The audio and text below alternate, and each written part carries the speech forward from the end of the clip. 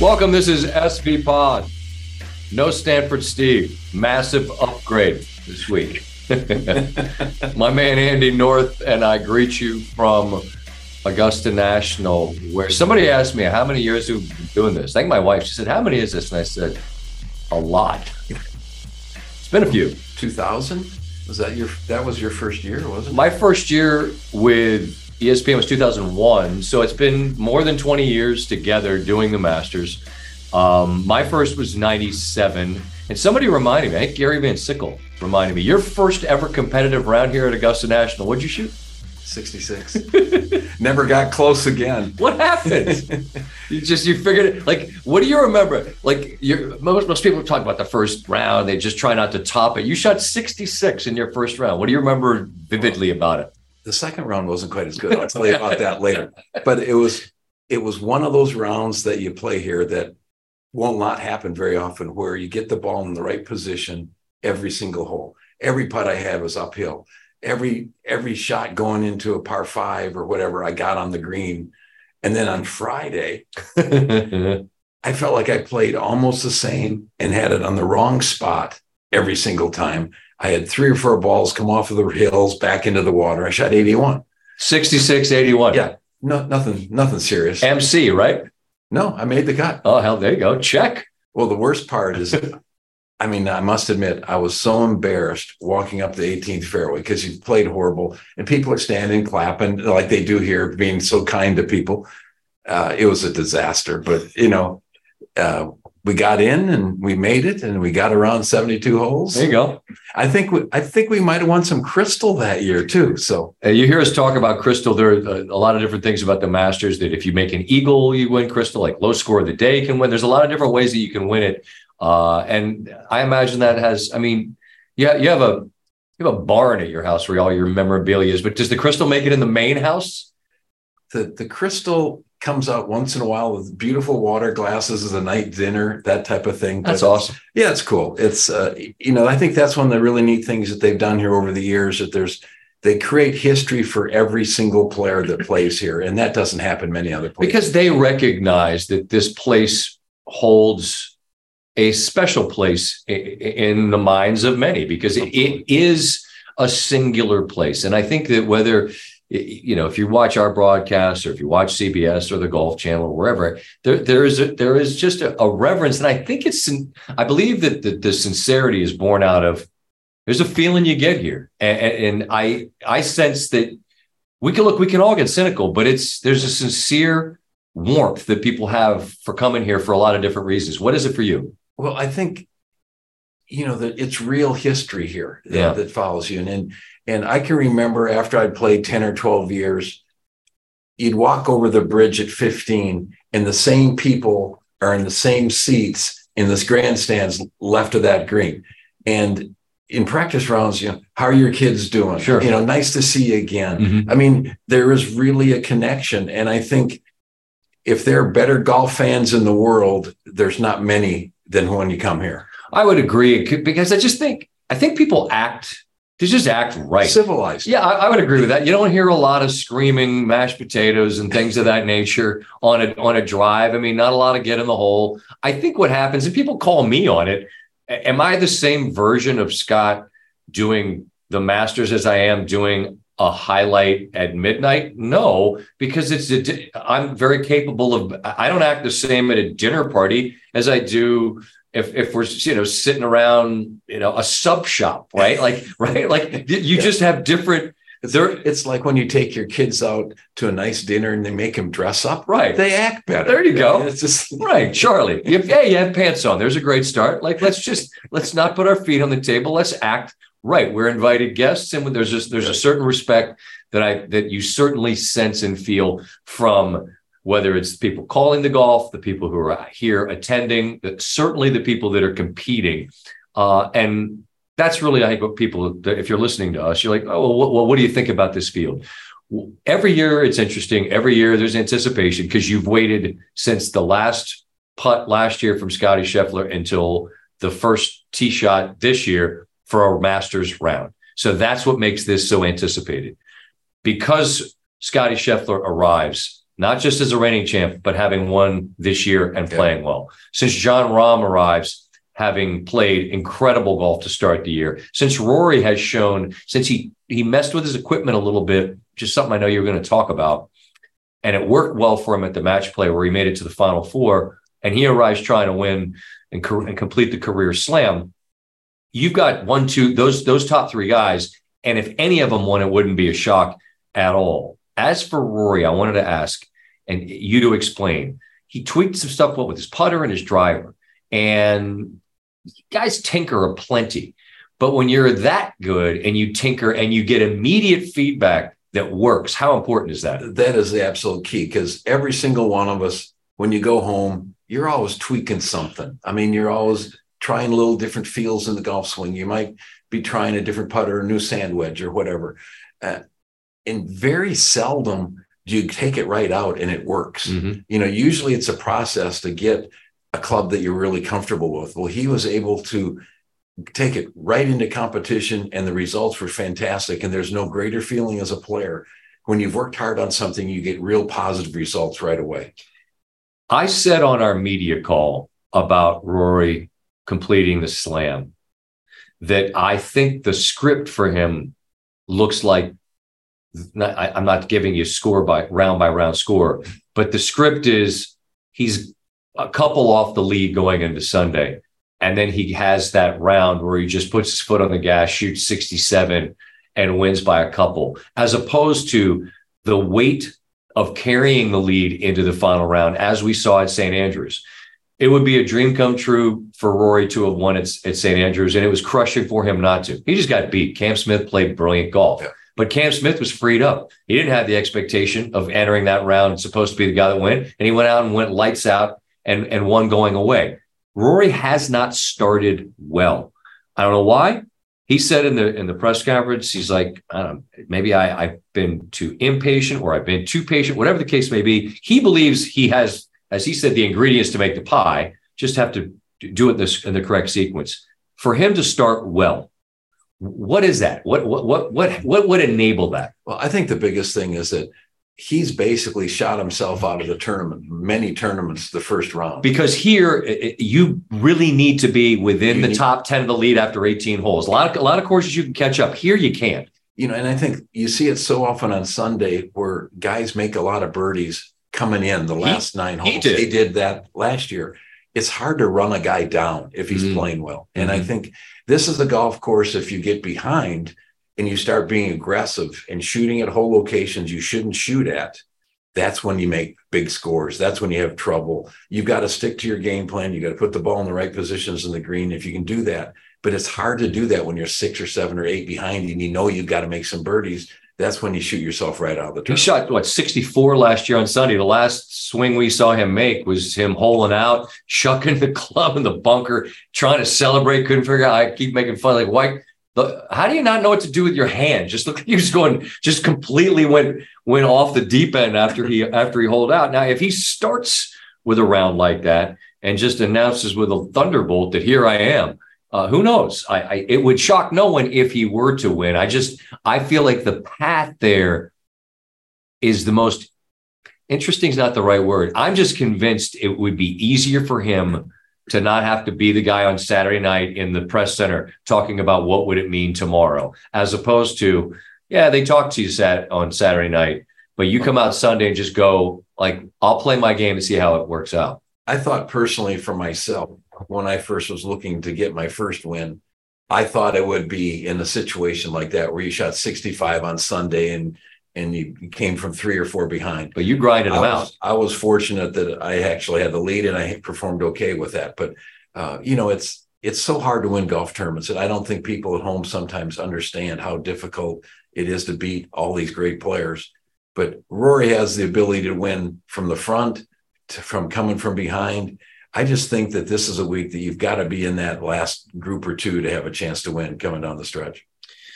Unfortunately, it would appear that a significant storyline this week is going to be weather. You never know for certain, but I mean, as we eyeball the forecast for the week, Thursday, iffy, Saturday looks for certain rainy, but it's amazing. We're talking about almost like a 40-degree temperature difference from in the 90s, I believe, on Wednesday.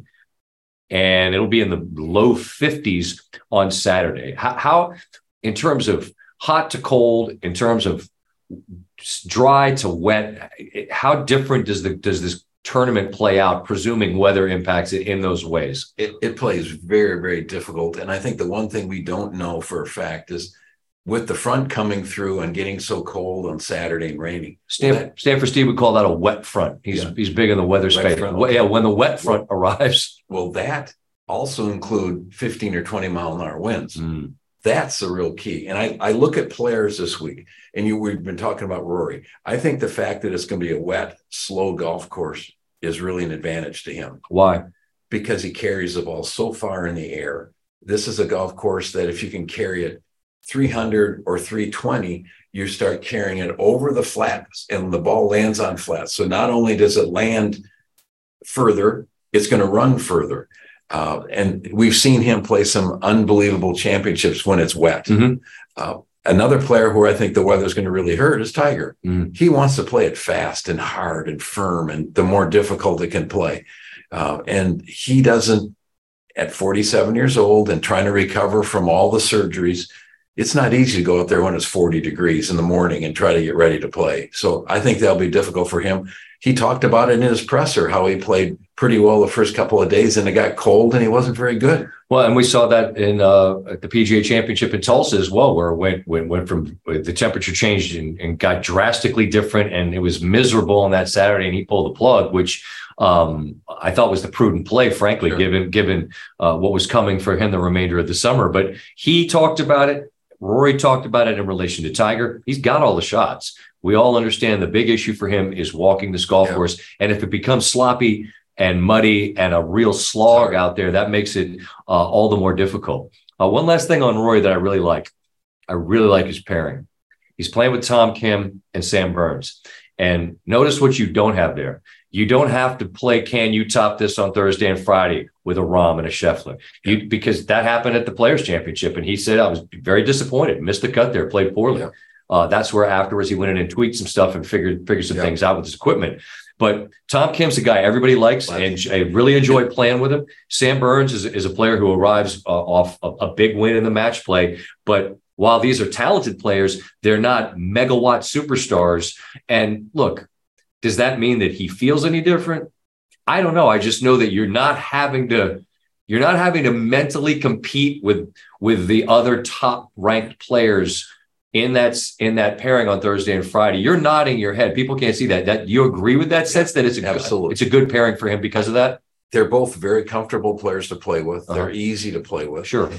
There's not a lot of extra chatter. But I think the biggest thing is that you know that you're the best player in the group, and all you got to do is just go and play your golf. I mean, one of the goals I had, small goals, was to be the low score in my group every time I played. You know, if you do that, you're probably going to be pretty good. Right. I love that. Rory does. I guarantee that's in the back of his mind. He wants to be the low score every day. And I think it's easier to believe it's going to happen with a pairing like that that's very comfortable. There are 4 players in this major championship that have at least there are 4 with 4 or more majors.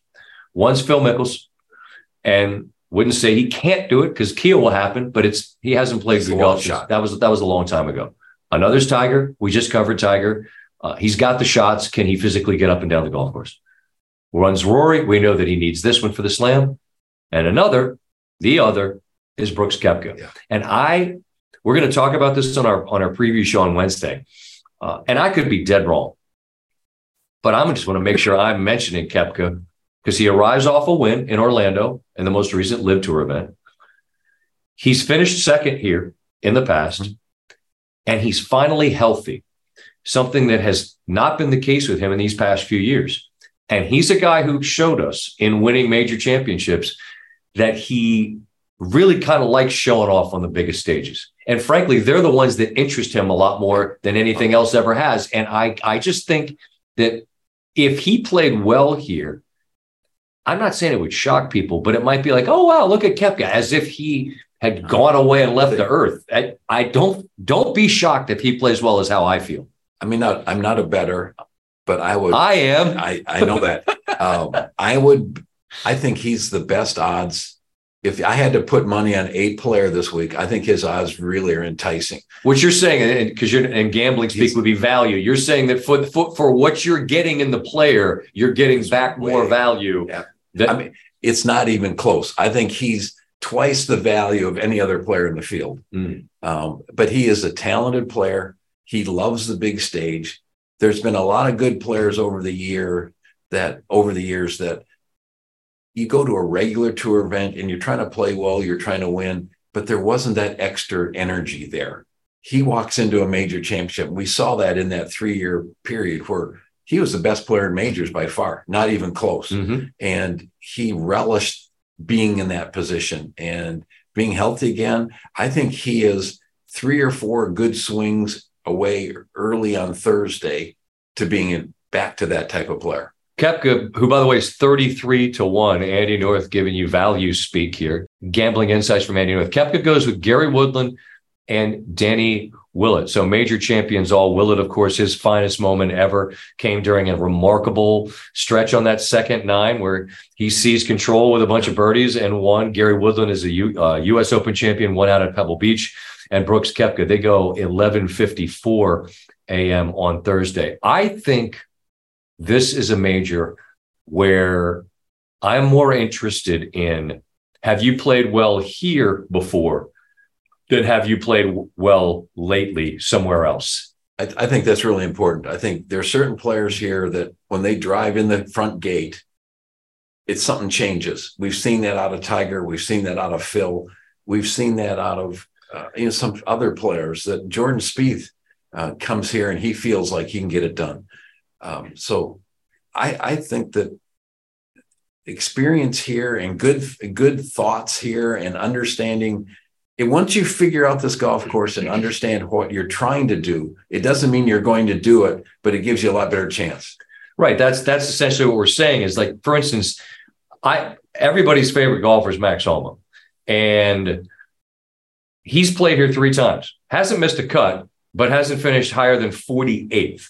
And you said it the most important thing: figure out how to play this golf course. It's a riddle, and it's a riddle that, frankly, some people just struggle to find the answer for. Where others, they just see it as plain as day. Yeah. And somebody like Max Homa, who, as I was on Shane Bacon's podcast, and we were talking about Max, he's gone from being a guy who shared his own self-doubt and I think won over a lot of fans with being just vulnerable about, it's hard, man. And then he overcame it and won. And now he's won a bunch. And now he's top 10 in the world. And you look at where he's won golf tournaments. You win at Quail Hollow. You win at Riviera. These are major championship venues. He's a star.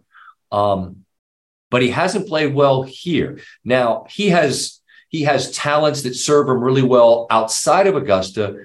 But do you have the ability to figure out what the subtle things this place asks? How important, Andy, is imagination here? Being able to think outside of your box and your comfort zone and figure out a different way. I think that is the absolute most important thing to understand how to play this golf course is, can you imagine a line on a putt that breaks 25 feet? Can you imagine that line and then imagine the kind of speed before you hit that putt? And that takes experience here. It also takes a player that thinks a little bit differently than maybe some of the other players do. And I think Jordan Spieth is a great example. He can play pitch shots around here that so many other players can't do. We saw Scotty Scheffler do that last year on his way to winning. His short game was amazing.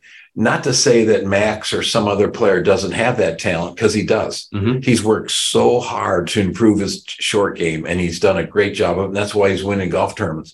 But it's a little different game plan here. You know, it's like going out and driving down the Interstate 90 or going to Daytona and going around the curves. Right. You have to do it differently. And I think it takes some players much longer to figure that out here.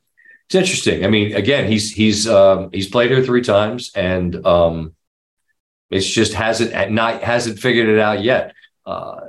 As opposed to other players that have had great success almost exclusively. And we've seen players come here that maybe not have great success other places, and this place just works for them. When you're done listening to me and Andy North down here in Augusta National, you should check out the College Game Day podcast with Reese Davis and Pete Thamel. The guys hit record on the podcast at 2 a.m. after UConn's national title victory over San Diego State. Just how blue is the Huskies' blood after notching title number 5? In the last 25 years, it might be bluer than Kansas. Sorry, Jayhawks, the numbers don't lie. This is me editorializing. They're a blue blood, period, end of story. Plus, after the women wrapped up an exciting NCAA tournament, they dig into what the women's game has right now that the men's game is lacking.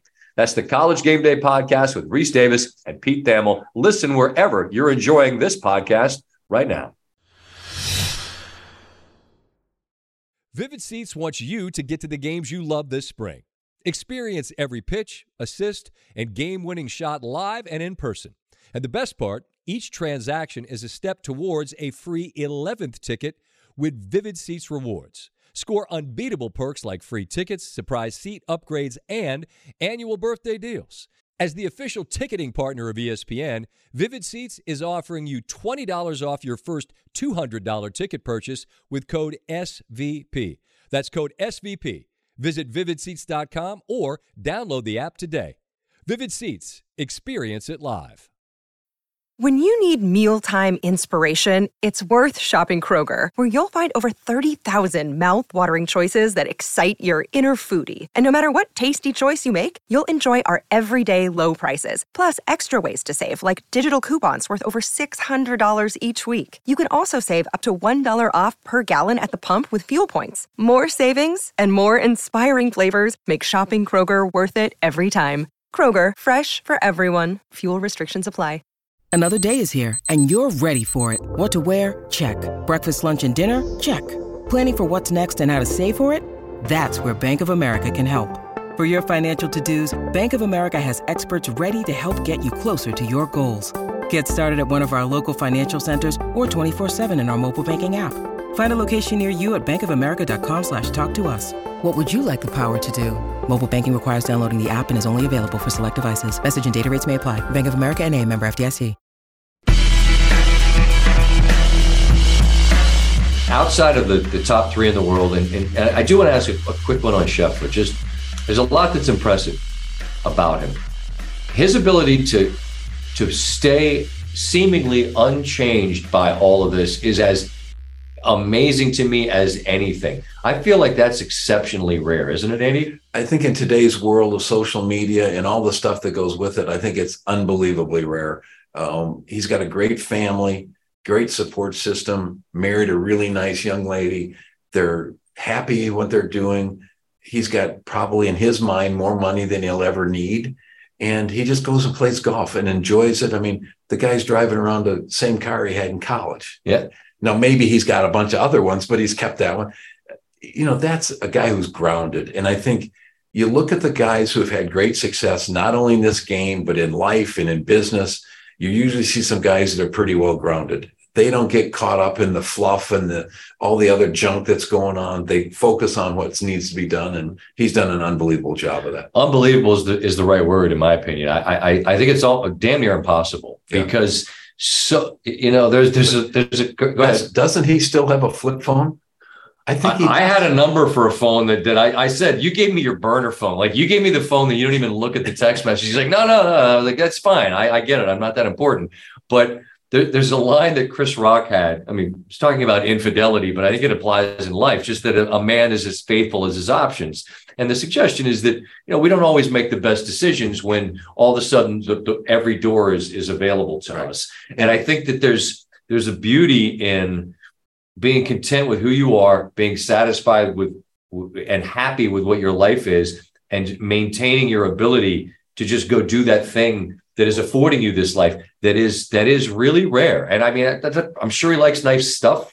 What he spends his money on is not my business. I don't think that he suddenly started saying yes to a whole lot of phone calls for other opportunities, which could be very easy to do. I mean, I'm not a social media person, as some of it's age, some of it's I don't care for it. you are Mhm. because the business you're in. Have you ever seen him post anything? No, I don't think so. I don't think he does. I mean, in today's world, for a mid 20-year-old not to be hooked on his phone 24/7 is amazing. Yeah, I don't even know. I'm looking to see does Scotty Scheffler have a? I mean, I imagine he must have a social media account. I don't know. Does he? Scotty Scheffler. Yeah, no, it doesn't look like he's on here. There you go. Good for him. No kidding. Talk about. Yeah, no, that's you know, I mean, because your agent would say, hey, you know, if you tweet out this stuff, you can get, you know, a bunch of money for whatever else. Like, well, you know, I'm good. I'm all set. I'll just go play golf and win another $4 million for winning the Players. I'm staring at a player's name. First timers, you just don't win here, or you typically don't win this for your first one. Like, and the name I'm looking at is Cameron Young, and he's a guy who, if that was a stock, I say I'd buy a future in him. Like those futures have been bought. Like it's not, I'm not like, this isn't a discovery here, but of all the people who haven't won a major yet, if you told me that, or won a tournament yet, if you told me Cam Young won his first tournament in a major, I'd sort of shrug and go, that wouldn't surprise me, because that guy has, it feels to me, the same type of temperament as Scheffler. Is that a fair comparison? You know, when I was watching some of the match play and he had a chance to win, my first thought was he's going to win this and he's going to do exactly what Scotty Scheffler did a year ago. That's where I think he is in his game. He's extremely talented. And once he wins, I think he's going to win a ton of them. And that win's coming pretty soon. I agree with that. I like Xander Schauffele this week. And in terms of who's going to win, I like him. And the reasons why have mostly to do with the fact that he hasn't won a major yet, but there's a list of guys I'd say are inevitable. He's inevitable. All he does is finish in the top 10 in major after major after major. And he's finished in the top 3 here twice. Yeah. I feel like it's a combination of, has this player played in a ton of, in a bunch of majors? Yes. Has he played well in a bunch of majors? Yes. Has he played well here? Yes. Does he have the sort of temperament and patience that if he were to win on Sunday would not be a surprise to anybody? Yes. He checks the boxes for me. And I guess maybe I just don't want to be the guy that says Scheffler or wrong, because if either of them won, you just shrug and go, well, of course they did. Yeah. I don't say I'm out on some limb here with Xander, because his odds are pretty short, but he's my pick to win. And I like him. I know you feel similarly about him, but you're looking at who this week? Who's your list of guys you really like? I love Xander's game. I like the way he approaches the game. I like the way he handles himself. He has no holes in his game. And there's a lot of good players that maybe they don't pitch the ball well enough, or maybe they aren't great long iron players. He does everything exceptionally well. And he's been there so many times. Eventually it's going to happen. I would agree. This week, I'm kind of like you, that I'm trying to pick somebody that's not one of those 3 guys. Mm-hmm. Although if I had the last dollar I had and I had to put it on somebody, I think I'd put it on Scheffler. But I really do like Jordan Spieth this week for a couple of reasons. One, his game changes when he walks on these grounds. He has confidence here that he has confidence everywhere, but I think it even goes to another level here. He's such a good short game player that he knows I can hit a bad shot once in a while and I can get away with it. No doubt. As long as it's not at 11 or 12 or someplace where I've done that before. Yeah, he has. Exactly. I think he has an understanding of these greens that not a lot of the other guys do. And this is a golf course that he's worked really hard on his golf swing the last 3 or 4 years.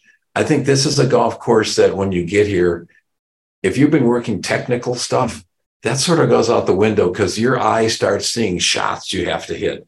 And his iron play has been very good the last 18 months. Mm-hmm. He's driven the ball really well at times. Sometimes it gets a little squirrely, as it does with everybody. But this is a golf course that I wouldn't be a bit surprised if he goes on and shoots 66 on Thursday and leads the whole week. No, I totally agree with that. That being he's on the short list of people. Like if you're taking bites of the apple here, like a guy to finish top 20s probably aren't going to pay particularly well because the field's so small. It's less than 90 players. But I mean, you want to take a flyer on a top 10 or top 5 or a winner. I mean, Spieth is as good a choice as any. We talked whether that's going to be a factor. We talked about Tiger and sort of what, how that could impact him. And I understand people are always curious, like what's going to happen. He's played one tournament. I don't think anyone knows. I don't think he knows. No. And unfortunately, the weather could be the great variable that there's really no answer for. There's 2 other things that I did want to get your thoughts on. One is, and we were asked about it in our media call, this is the first event of the year where we've had the players who are on the LIV Tour and the players on the PGA Tour. And my comments were essentially that the story here is who's the low man at Augusta.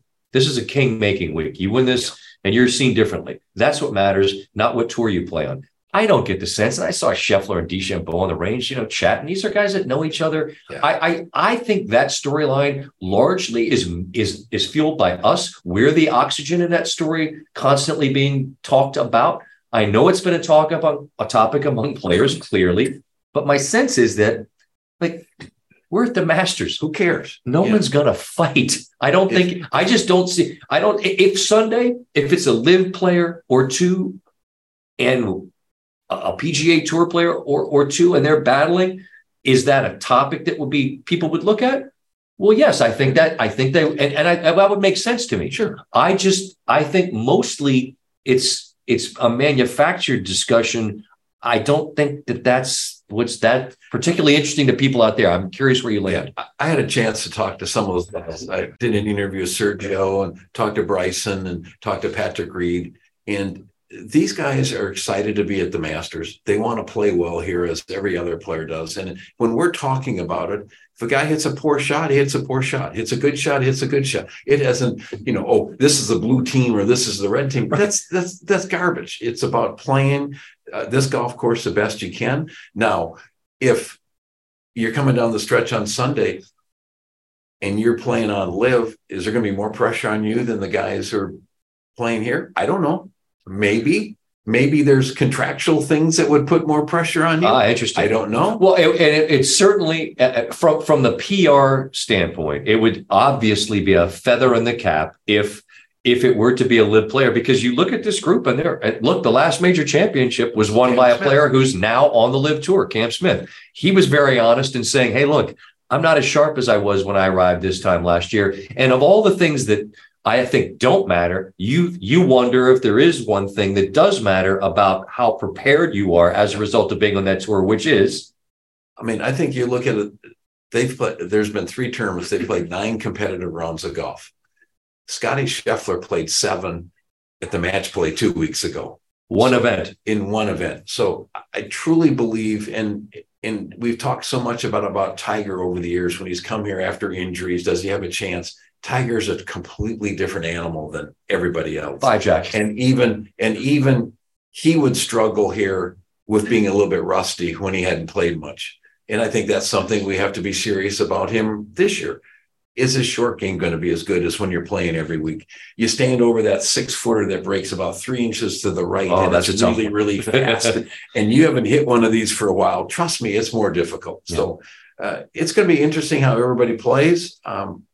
I wish the weather was going to be better, because I think that's going to have a big impact in how this champion is determined. Me too. And if it gets to the point where you're not able to finish rounds, then there's a certain symmetry to it. It's a small field. So it's like when you can start and finish your round each day is a neat little story. And we get closer to understanding where the outcome is when the day's stories begin and end on the same day. I'm afraid that may not happen throughout this. Well, you and I sat through one of the great stretches of golf ever when Tiger had to come back and play the last 7 holes or something. Was it a Saturday morning or a Sunday morning? Might have been a Sunday. I think it was Saturday. Did anybody like 6 or 7 holes? I don't know what it was. He just came out and birdied them all and said, gentlemen, this was a tournament. It no longer is. Right. And that's what can happen here. You can have one of those, and we've talked about it over the years here. You can have one of those 5 or 6 or 7 hole stretches that you can completely blow yourself out of the tournament, or you can run away with the tournament because you've got opportunities to make birdies and eagles on a bunch of holes. And typically one of those holes is the 13th. And that hole's different this year because they've stretched it out. The tee shot is now longer. It's it looks a bit more like the 18th tee in terms of it being a little more claustrophobic and narrow. It's not quite as suffocating, but it's framed beautifully. Right. That's well put. It's just how it's framed, but not necessarily how it plays, because there's the two widest open parts of the golf course. You can't miss that fairway really, like these pros, unless you hook it left. It's a massive fairway off the tee. And then if you choose to lay up, it's 80 yards down there to hit it in. Yeah. What's interesting is that they changed this par 5 to make the second shot more of what Bob Jones, when they designed it, called a momentous decision. Yes. Well, it's not going to be a momentous decision if players just say, you know what, this is a 3-shot hole and I'm going to lay up. And Dustin Johnson, who's as long a hitter as there is, shot 20 under here when he won in November. He's saying, I'm just going to lay up and play it as a 3-shot par 5. Well, if he's doing that 4 days and I can stand in that fairway with a 4-iron and hit it on the green 4 days, I'm going to kick his butt. So Andy North, DJ, Andy North, get at me. Get at me on social media. I'm going to kick your butt on 13. But it's the fact. I mean, that's the beauty now of the hole. And I hate to go back to when we played, because it doesn't matter anymore.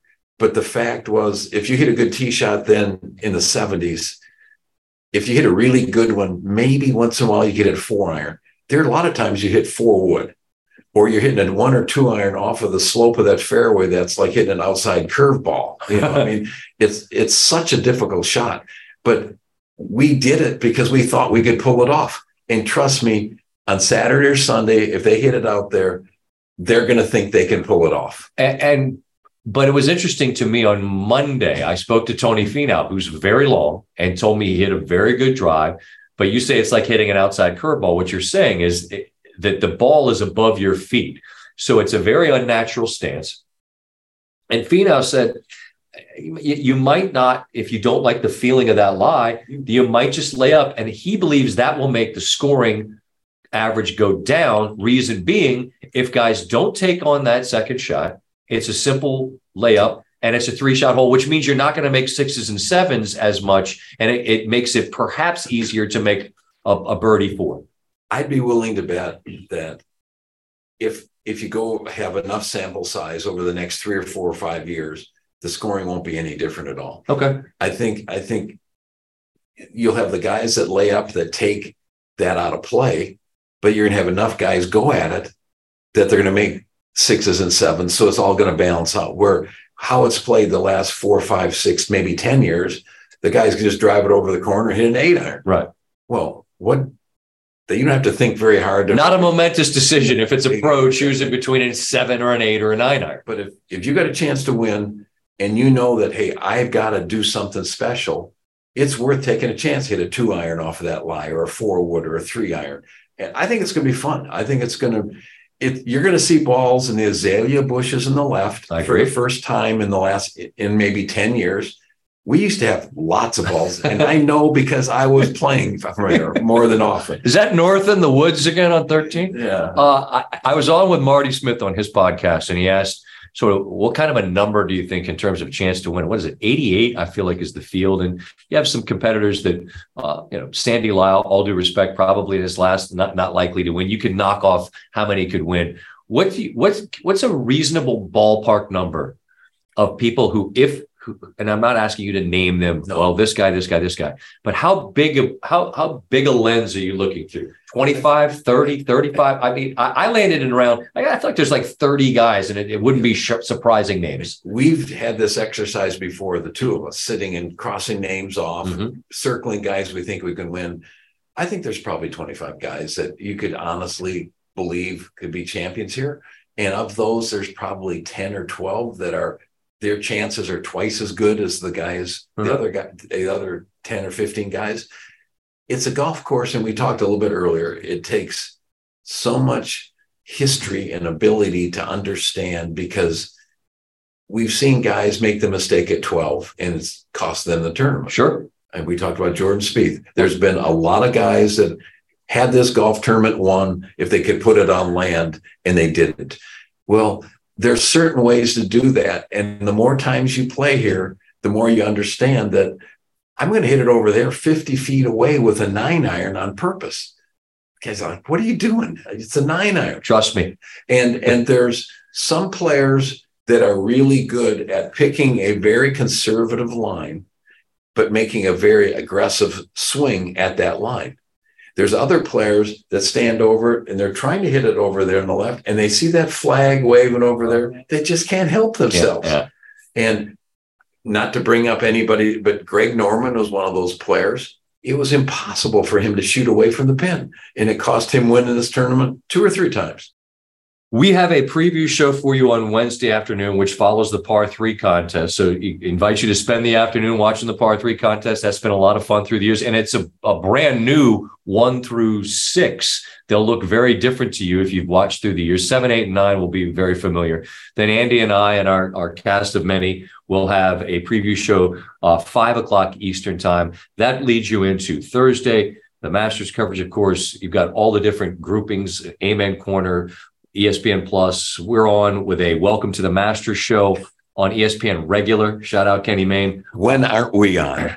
Just want to give people the menu here at 1 Eastern time, which will carry us into our coverage of the tournament in earnest at 3 Eastern time. So look, we're here to cover a tournament we all love. It's hardly a labor of love. We're happy to cover it to the best of our abilities, and we'll be doing that. So we'll see you on Wednesday. We'll see you on Thursday, ESPN, ESPN Plus, etc. And thank you for listening to SV Pod. Stanford Steve and I will be together again next week. And by the time we get back, you got Stanley Cup playoffs, you got NBA playoffs, everything coming into real clear focus here. Bucks going to win another title? I say yes. I think so. I think I was able to watch them up close a couple of weeks ago from the front row, which is really fun. Feet on the wood. And they're so deep. They beat a decent team that night by 30 with 3 guys that could be starters not playing. I mean, I think 1 through 12, they're the best team in the league. I said a while ago on SportsCenter, like they're going to win 16 games this spring. I mean, it's hard. Like, it's like saying Xander Schauffele's going to win. It's not like I'm giving you some like deep cut here. I mean, they're probably right there on the short list of favorites. Don't mind Andy. He's just opening up some cheese here that he was going to eat. Scotty in the building. All right, we're going to let North eat some cheese. He just said the Bucks are going to win the title. We'll see you on TV talking about the Masters with Andy North, Scott Van Pelt. We'll see you soon. Enjoy the Masters, everybody.